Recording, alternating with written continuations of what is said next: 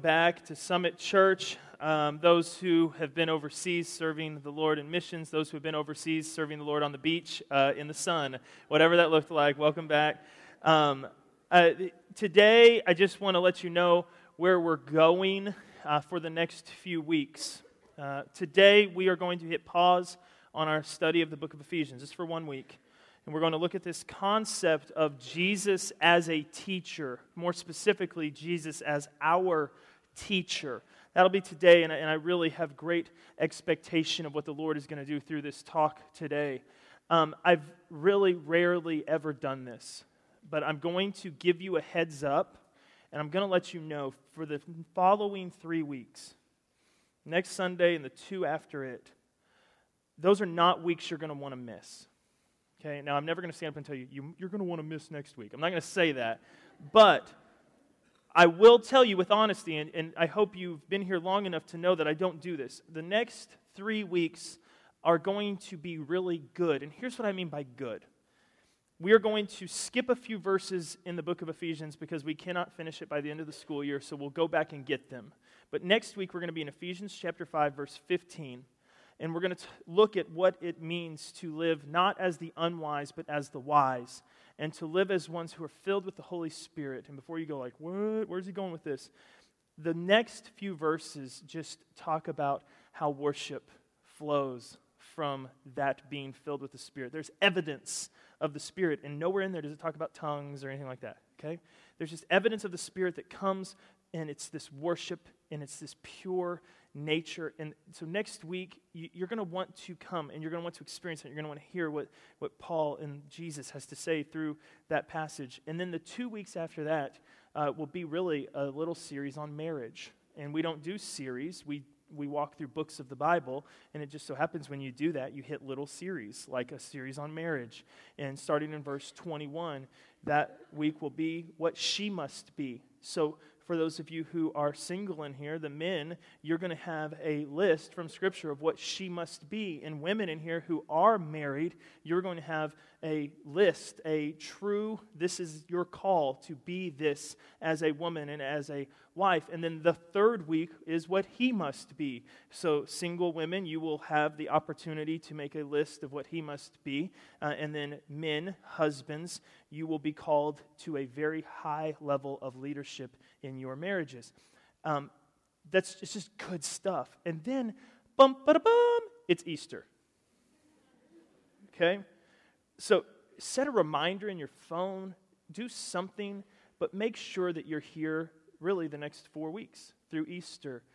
These are not times where we can just be lackadaisical. It's good to come. Scripture commands it. I want you to be here. I'm excited about where we're at in our study in Ephesians and what we're going to cover today.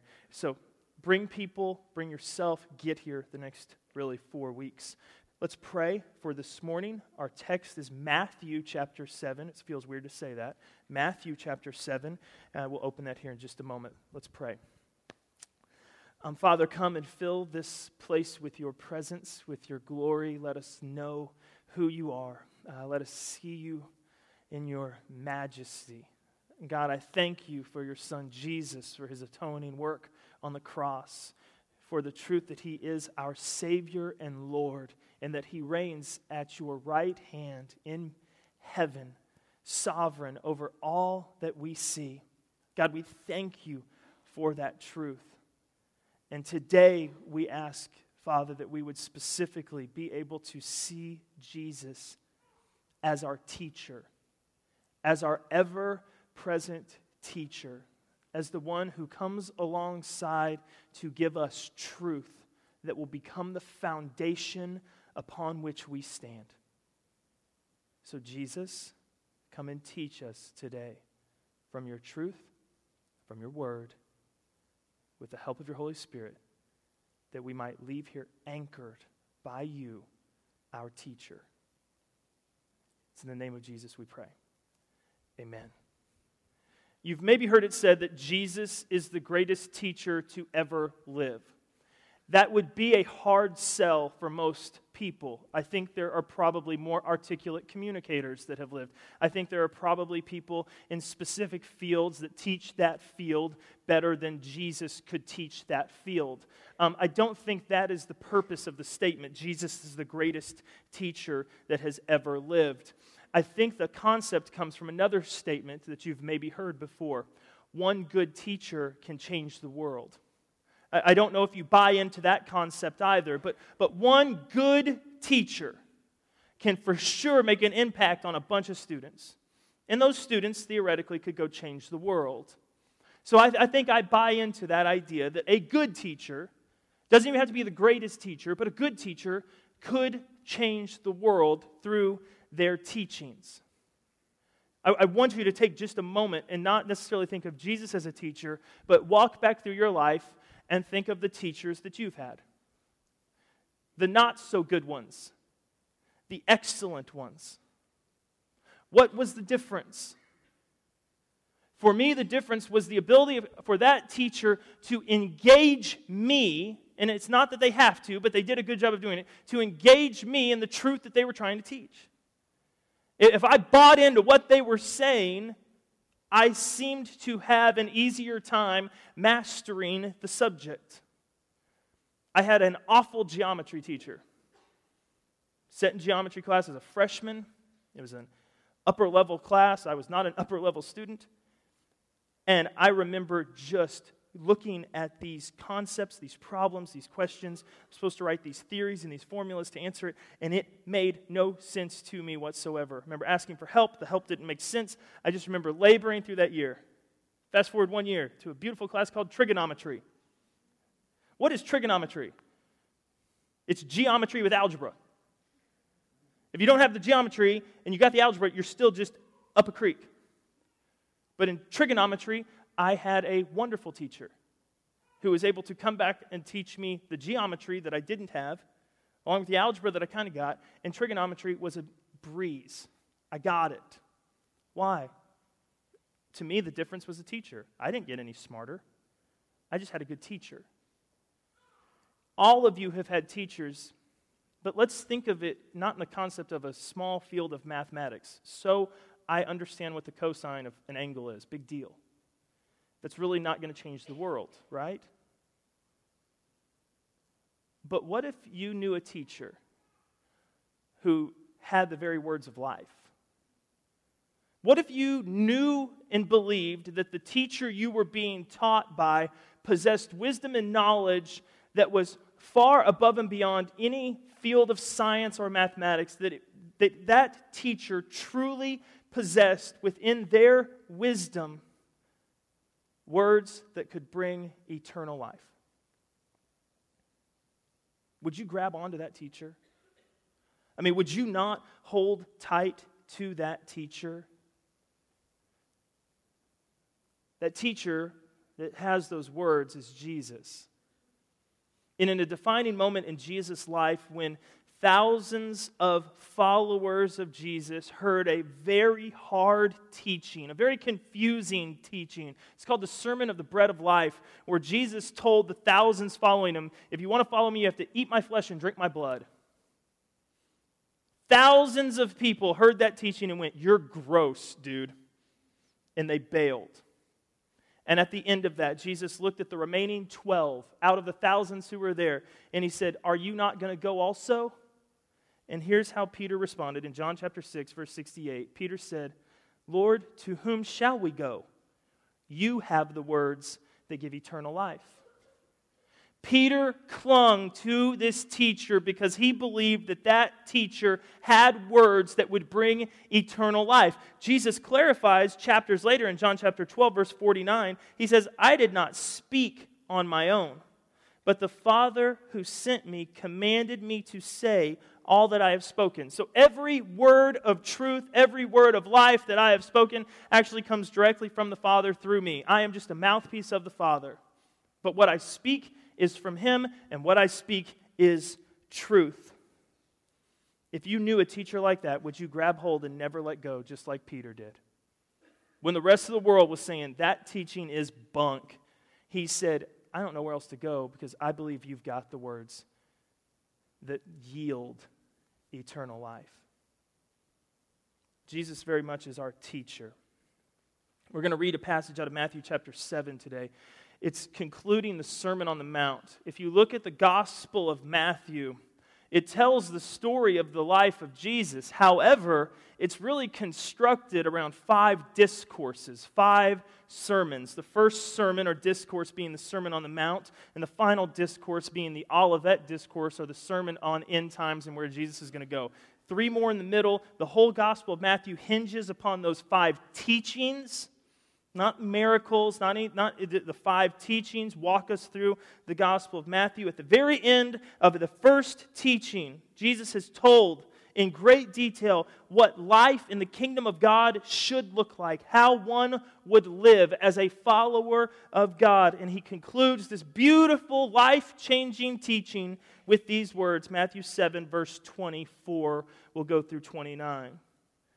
He says, "Therefore, I've told you all this stuff, and it's good.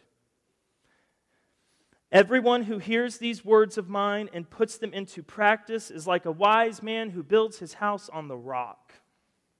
The rain came down, the streams rose, the winds blew and beat against that house, yet it did not fall. Big old storm came.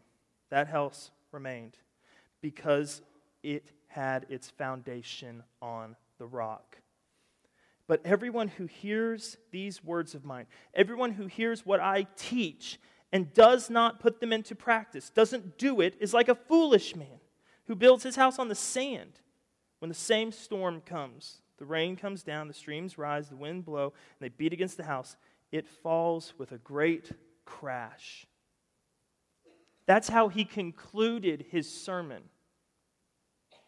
Everything I just taught you is really important. Why? Because my teachings are foundational truths. They're foundational truths upon which you will build your life. If you listen to what I say, that's not enough. You have to actually do what I say. And if you do what I say, when the storm comes, you will weather the storm because you're built on a firm foundation. If you hear what I say and you don't do anything with it, your house has no foundation. When the storm comes, and it's going to come, it's going to get blown away. Now, Jesus had taught his people, his disciples, anyone who was listening, how to live a life for God, how to live a kingdom life. And he'd done so in such a manner, verse 28, that when Jesus had finished saying these things, the crowds were amazed at his teachings, because he had taught as one who had authority, and not as their teachers of the law, who were the geniuses of their day. Where did Jesus get this authority that wowed his hearers? Was it from his education? No, he had none. Was it from his title? Master, rabbi, teacher, Lord. No, he hadn't been given any of those titles yet. He had no position. He was a carpenter's son from a little bitty outpost goat town 100 miles from Jerusalem. Wasn't from his education, it wasn't from his position or his title. It wasn't because he wrote the best book out and everyone wanted to hear him summarize it. He hadn't written anything to our knowledge. He just said stuff that sounded kind of crazy. But then when people heard what he said that sounded kind of crazy and actually did what he said, they realized something and they saw that he had some authority. Because even though what he was saying sounded crazy, when they did it, they realized that they could live a full life for God in a crazy world. And we all live in this crazy world, and sometimes it takes crazy thoughts to counteract a crazy world, and Jesus lays out a bunch of what would seem to be crazy thoughts that if we apply them, it actually allows us to live a full life in a crazy world. He taught things like turn the other cheek when your enemy strikes you. But if applied, there's life to the full there. His authority and his uniqueness were seen in 2 primary ways, and I'll hit these quickly. The first reason that I think the people there saw great authority in his teachings was because Jesus was completely brilliant. You need to know that. Jesus was completely brilliant, and it was innate. It was in the fact that he was both God and man. His brilliance was not taught by anyone. It came directly from the fact that he was God. Look at Colossians 2, verse 3, a very short verse, but it says, "In Jesus are all the treasures of wisdom and knowledge." Think of it that way. Think of Jesus as this treasure chest that when unlocked, and there's no lock on this, just when opened, within him there are all wisdom and all knowledge in one person. He is completely brilliant and it's innate. How do we know this? The first account of Jesus' teaching came in Luke chapter 2. He was 12 years old, and he was mesmerizing the smartest men of the day in Jerusalem. He sat amongst the most brilliant rabbis, and he befuddled them with his wisdom. His ability not just to answer their questions, but to show mastery of a subject by responding to their question with another question. That's how good he was. He was brilliant. It was innate. Now, Jesus says crazy things like forgive someone not just once if they do something wrong, but forgive them 70 times 7 times. He tells his followers, he teaches that lesson on forgiveness. He also teaches a really interesting concept that was not being taught anywhere in the world at this time. A lot of people said it's not good to commit adultery, but Jesus said, you've heard that, don't commit adultery. Here's what I'm going to say. I don't want you to even look at a woman lustfully. A lot of people felt like that was way too rough, way too harsh. You got to forgive 70 times 7 times. That's ridiculous. Not only, yes, not commit adultery, we get that, but don't even look at a woman lustfully. They had that idea of you can look but don't touch. They had that idea of forgiveness is an okay thing, but if the wrong is good enough, it's fine to seek revengeance. That was the idea, that was the concept of the time. Jesus has these really crazy ideas, but here's the deal. When you apply them, you realize that Jesus is not just correct, but that to not follow what he says is dumb. Why? Because if you do not forgive someone, what is the result of your lack of forgiveness? A life filled with bitterness and resentment. It's not a full life. If you choose to look lustfully, men, at a woman, thinking there will be gratification in this moment of lustful desire, how does that end for you most of the time? Alone, filled with shame and guilt. He actually knew what he was talking about. It sounds harsh. It sounds like too much. It sounds like he's just trying to make a splash, but in reality, he's incredibly brilliant. And what he says is true. Not only is he completely brilliant, but it's very important for us to understand this. We will only commit ourselves to Jesus if we believe he knows what he's talking about. Sit in that for a minute. You're not going to be able to go a step further with this concept today unless you can grasp and believe that what Jesus says is truth. If in your heart there's even an inkling of doubt that he seems to have most of it figured out, but I don't think in this particular area that's him. It cannot work that way. And it's not because he needs complete puppetry of his people. He just is completely brilliant, and he knows what he's talking about. If you harbor the thought that he may be just a little bit wrong, you will never fully trust him. The second thing that makes Jesus' teaching so authoritative is that his teachings are counterintuitive. He's an upside-down teacher.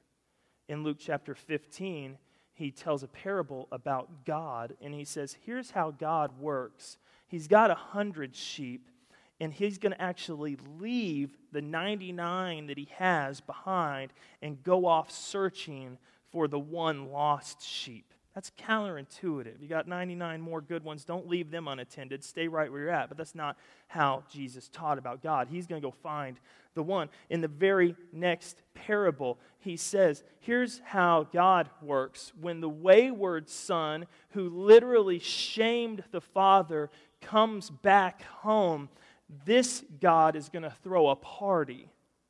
No beatings, no demotions, none of that. There's going to be a celebration. That is counterintuitive, but those are simple ones, just talking about theology. What about the way to live? Jesus says the way to get to the top is to be at the bottom. If you want to be first, you need to be last. If you want to have success, the key is service. If you want to get, you need to give. If you want to discover yourself, you've got to lose yourself. If you want to be strong, try being weak. If you want to have freedom, give complete control to God. If you want to get even with your enemies, bless them. If you want to live, you're going to have to die. If you want to get the most out of life, go to where the least of these are. If you want honor, try humbling yourself. Whew. That's some it's definitively backwards. But this stuff works. And He's our teacher.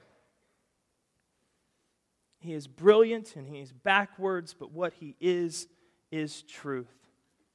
In church, we can't just hear it. It's not enough to just believe it.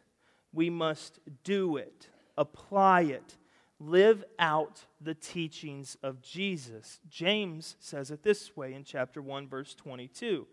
Do not merely listen to the word and then deceive yourselves like you've got it all figured out. Oh, I've heard it. I've heard it all before, Todd. Well, then you're deceiving yourself. You've got to do what it says. And church, let's be honest. That's why Jesus, the teacher, is our least favorite Jesus. We love Jesus, the Savior. We welcome Jesus, the healer. We can't wait for Jesus, the friend. Jesus, the teacher, we relegate that one to last place. Why? Because Jesus, the Savior, it is freely given. Jesus, the healer, it is asked for and received. Jesus, the friend, that just sounds good. Jesus, the teacher, means we actually got to do what He says to do. And I don't know that we really want to do that. Jesus' teachings require us to move, require us to change, to go against the current. But I believe that Jesus, the teacher, is the biggest component of who He is. And here's my rationale for that. Just follow me. Jesus did ministry on this earth for 3 years. What did He do most of the time in those 3 years? He taught. He spent 3 years teaching and 6 hours atoning for the sins of the world. There's a discrepancy there. If His atonement is the key, if we're supposed to see Jesus as the Savior, and that's the most important one, then He could have wrapped it up in about 12 hours. A good 6-hour sermon followed by the cross, He could have been done. But He didn't. He came. He had a lot of living stuff to teach us. Why did He perform miracles? Look, He walked into a town, found a couple sick people, said, "Get up and walk. Your legs are no longer feeble. Your daughter's dead. Now she's alive." He did that immediately upon every town that He entered into. And then what did He do? Walk straight to the synagogue and taught for as long as they'd keep Him. He did the miracles to show that He had authority. But the most important thing on each of His legs was to go teach. Jesus the teacher may be the most important thing. Now, please don't hear me say Jesus the Savior. That's impressive. Jesus the healer. We need that. We need them all. But I'm just saying, please stop relegating Jesus the teacher to the back of the line. It may need to be at the front of the line. That's all I'm saying, because it seems to be the bigger chunk of who He is. Jesus, the teacher, must be obeyed. Why? Why? Because I'm a legalist? Because I have all these things that I need you to conform your life to, because you've got to look like Jesus, and we've got to be rigid, and we've got to know this, and it's just, woo! Is that what? No! No. Why do we need Jesus as the teacher? He told us in Matthew chapter 7. We need Jesus the teacher because the storms are coming. We need him as the teacher because every one of you is going to get rocked at some point in your life. And the difference between making it through and faltering completely appears to be one thing: your foundation. And your foundation is Jesus, but it's Jesus the teacher. It is his truth that will get you through the storm. It is nearly impossible to lay a foundation in the middle of a storm. So we need Jesus' teachings, his truth, all that he will give us to get through the storms. His teachings will not exempt us from the storm. They will simply give us the foundation necessary to not be wiped out. I sat in a room with men I trust, and I asked them to identify storms that would affect one's life. And we wrote them on the board. We wrote those storms on the board. I think we came up with about 12 of them. These are real things you'll face. And I have them here. And I'm going to spend the rest of the time this morning just walking through them one at a time. And I know for a fact that this is going to get real and get personal with a lot of you. But Jesus, the teacher, came to lay a foundation so that we might weather the storm. He gave us all we needed. But it's in his teachings. It's in his truth. And it's not just that we believe what he says. We have to live it out.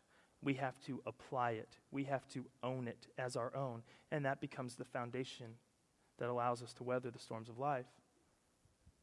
You'll see them behind me. I strongly recommend that if you identify with one of these storms, that you begin to note quickly the truth that will get you through. I've given you the truth.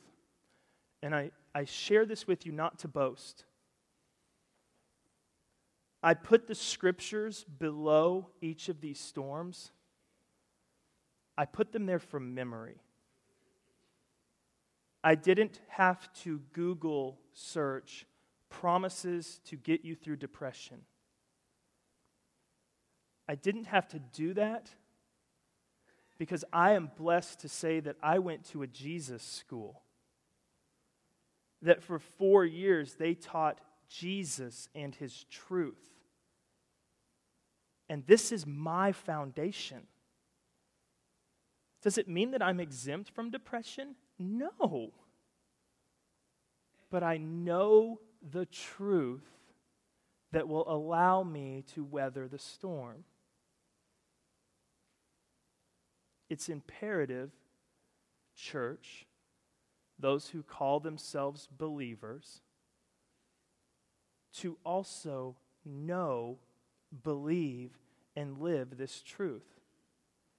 Because the storms are coming. Storms like poverty and recession. Got any wealthy people in here? Any people that got a lot of coin, a lot of money? Any people who, when they start to hear downward spiral in the economy, they get a little scared? Is there anyone in here right now who has no money? Who you are impoverished? That you have nothing? That storm is a real storm for you. You cannot pay your bills. Jesus says in Matthew 6, verse 26, all you need to do is look at the birds of the air. They do not sow or reap or store away in barns, and yet their heavenly Father feeds them. Are you not much more valuable than they? We don't have to fear poverty because we have a God who will provide. Will he provide mansions and Mercedes? Maybe. Probably not. But he'll feed you and he'll clothe you if you trust him. If you don't build bigger barns and hoard and make it all about you, if you just trust him, that truth will allow you to weather this storm. What about sickness and death? Anyone been waylaid by that storm?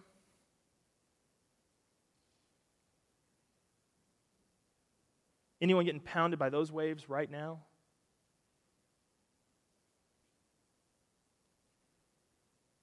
Mark chapter 5 is where I go. You find your truth. But Mark chapter 5 is where I go, because in Mark chapter 5, Jesus is demonstrating his power. And he does it bookended. He gets ashore.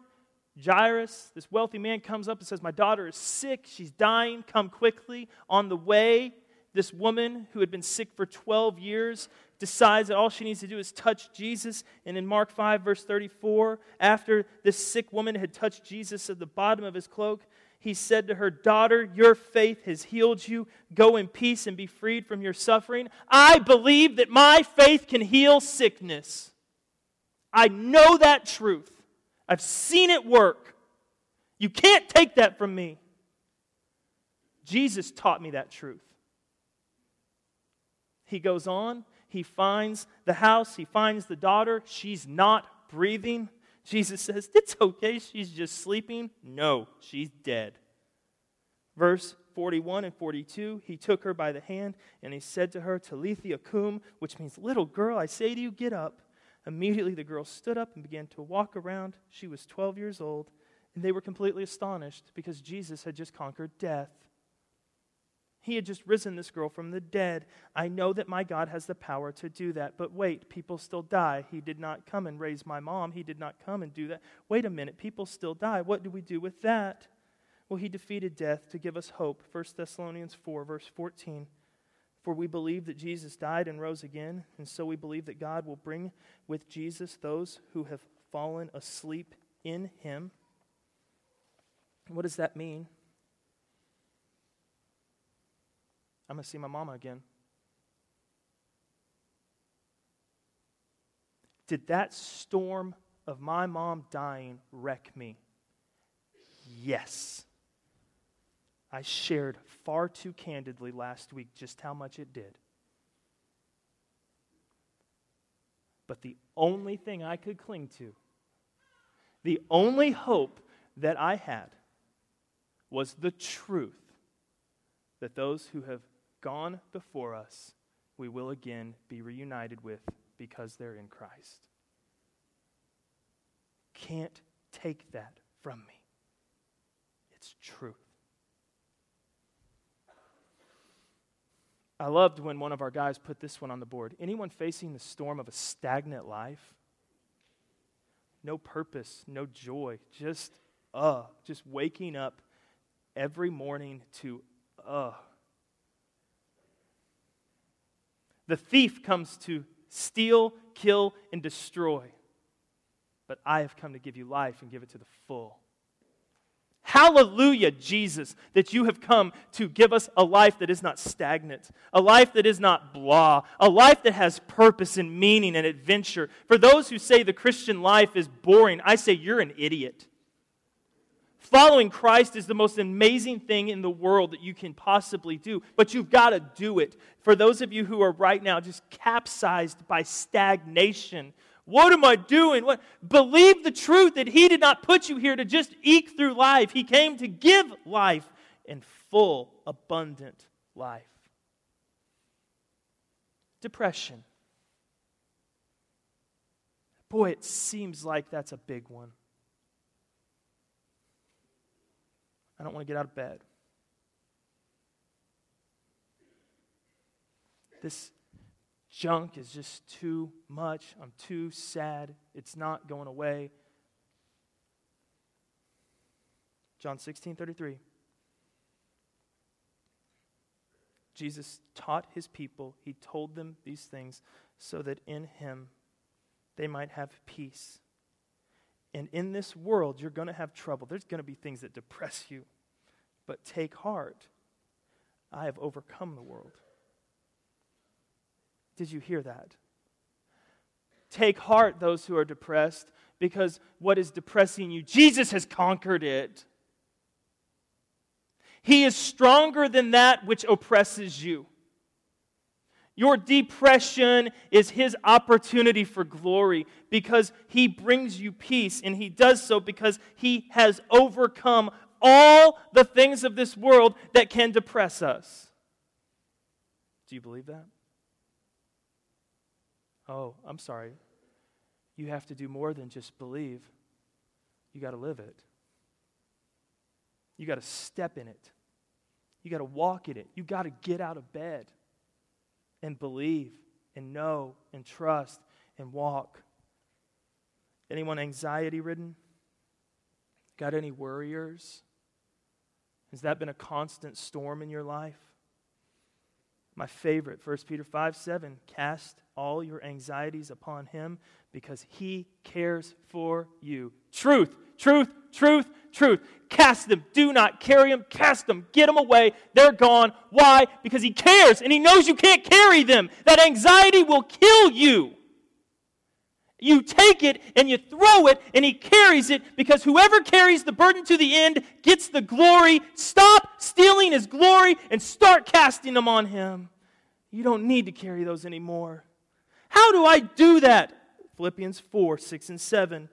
Don't be anxious about anything, but in every situation. If this is you, circle that, write it down, go memorize it, tattoo it on your forehead. I don't know what you need to do, but in every situation, in everything, cast your anxieties upon him. If you're anxious about anything, by prayer and petition, with a thankful heart, boy, that would change your disposition right there. Present your requests to God. And then, do you see that? Not first, but and then the peace of God, which transcends all understanding, will guard your heart and your mind in Christ Jesus. Does anyone's heart and mind need to be guarded from anxiety and worry? Jesus does that. Jesus promises that. Anyone lonely? Is there anyone lonely in here? Hebrews 13:5, quoting Deuteronomy, Jesus says, I'll never leave you and I'll never forsake you. You're never alone. No matter who in here feels such, you are not alone. Anyone crippled with fear? You're just afraid. You don't know why. Romans 8:15. The spirit that you received when you knew Christ Jesus does not make you slaves so that you live in fear again. Rather, the spirit you received brought about your adoption as sonships, and by him we cry, Daddy, Father. The spirit you received casts out love. Why? Because perfect love casts out fear. Anyone insecure? Don't like the way you look? Struggling with image? Struggling with, are you good enough? Do you not remember that you are his workmanship, created in Christ Jesus to do good works, which he prepared beforehand, so that we should walk in them? You are God's workmanship, just the way you are. Hear that?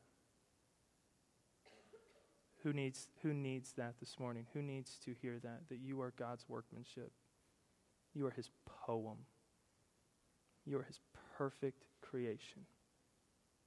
Who needs to know that? Anyone struggling with temptation? The storm of temptation. 1 Corinthians 10:13. I remember memorizing this in college, struggling with all kinds of temptation. No temptation has overtaken you except what is common to mankind. Boy, it doesn't feel like that all the time, does it? But God is faithful, and he will not let you be tempted beyond what you can bear. But when you are tempted, he will also provide a way out. Thank you, Jesus, so that you can endure that temptation. There's always a way out, because he promises there will be. Is anyone weary, tired? I love Matthew 11:28. Even though it's probably a little out of context, the truth still remains. Come to me, all who are weary and burdened, and I will give you rest. True peace, true rest from Jesus if you come to him. And finally, is anyone riddled with guilt and shame? Is that the storm? You don't feel worthy of God? You don't feel that you can approach him because of the guilt and the shame that you have because of your sins, because of your former way of life, because of whatever it is. Someone told you you weren't worthy. I don't know. 1 John 1:9, if we confess our sins to one another, he is faithful and just, and he will forgive us our sins and purify us from all unrighteousness. That word purify means completely cleanse from the guilt and the shame. I know this truth. I've seen it work in my life. I know all of these. And today as we respond, I want you to walk back through these because I know that there's some of you who are dealing with these exact storms in your life. You're being crushed by them, and this truth is the only foundation that will allow you to weather that storm. So as the band comes back up here, I need you as a church to just sit in your own almost misery for a minute and see, are there storms that you are currently enduring that are beating you to death? And the reason that you cannot weather them is because you do not know the truth. And maybe you know the truth, but you're not applying it. You're not doing it. And I hope you see that that is the key right there.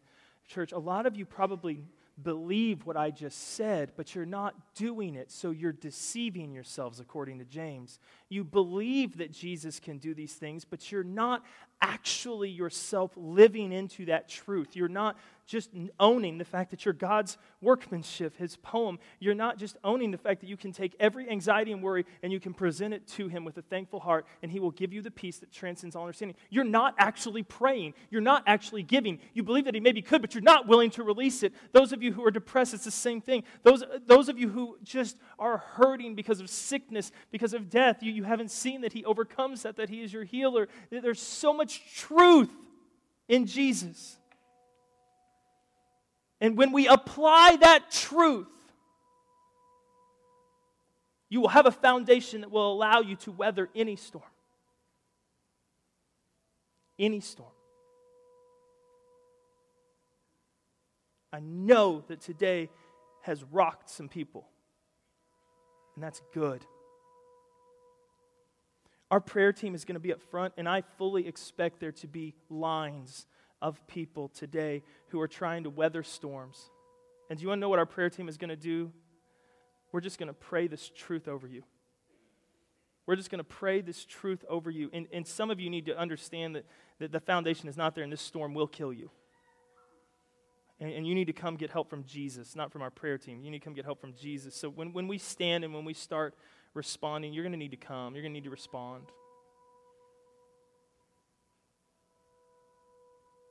Did you hear my heart? These are the truths that have been laid for me. But it did not exempt me from storms.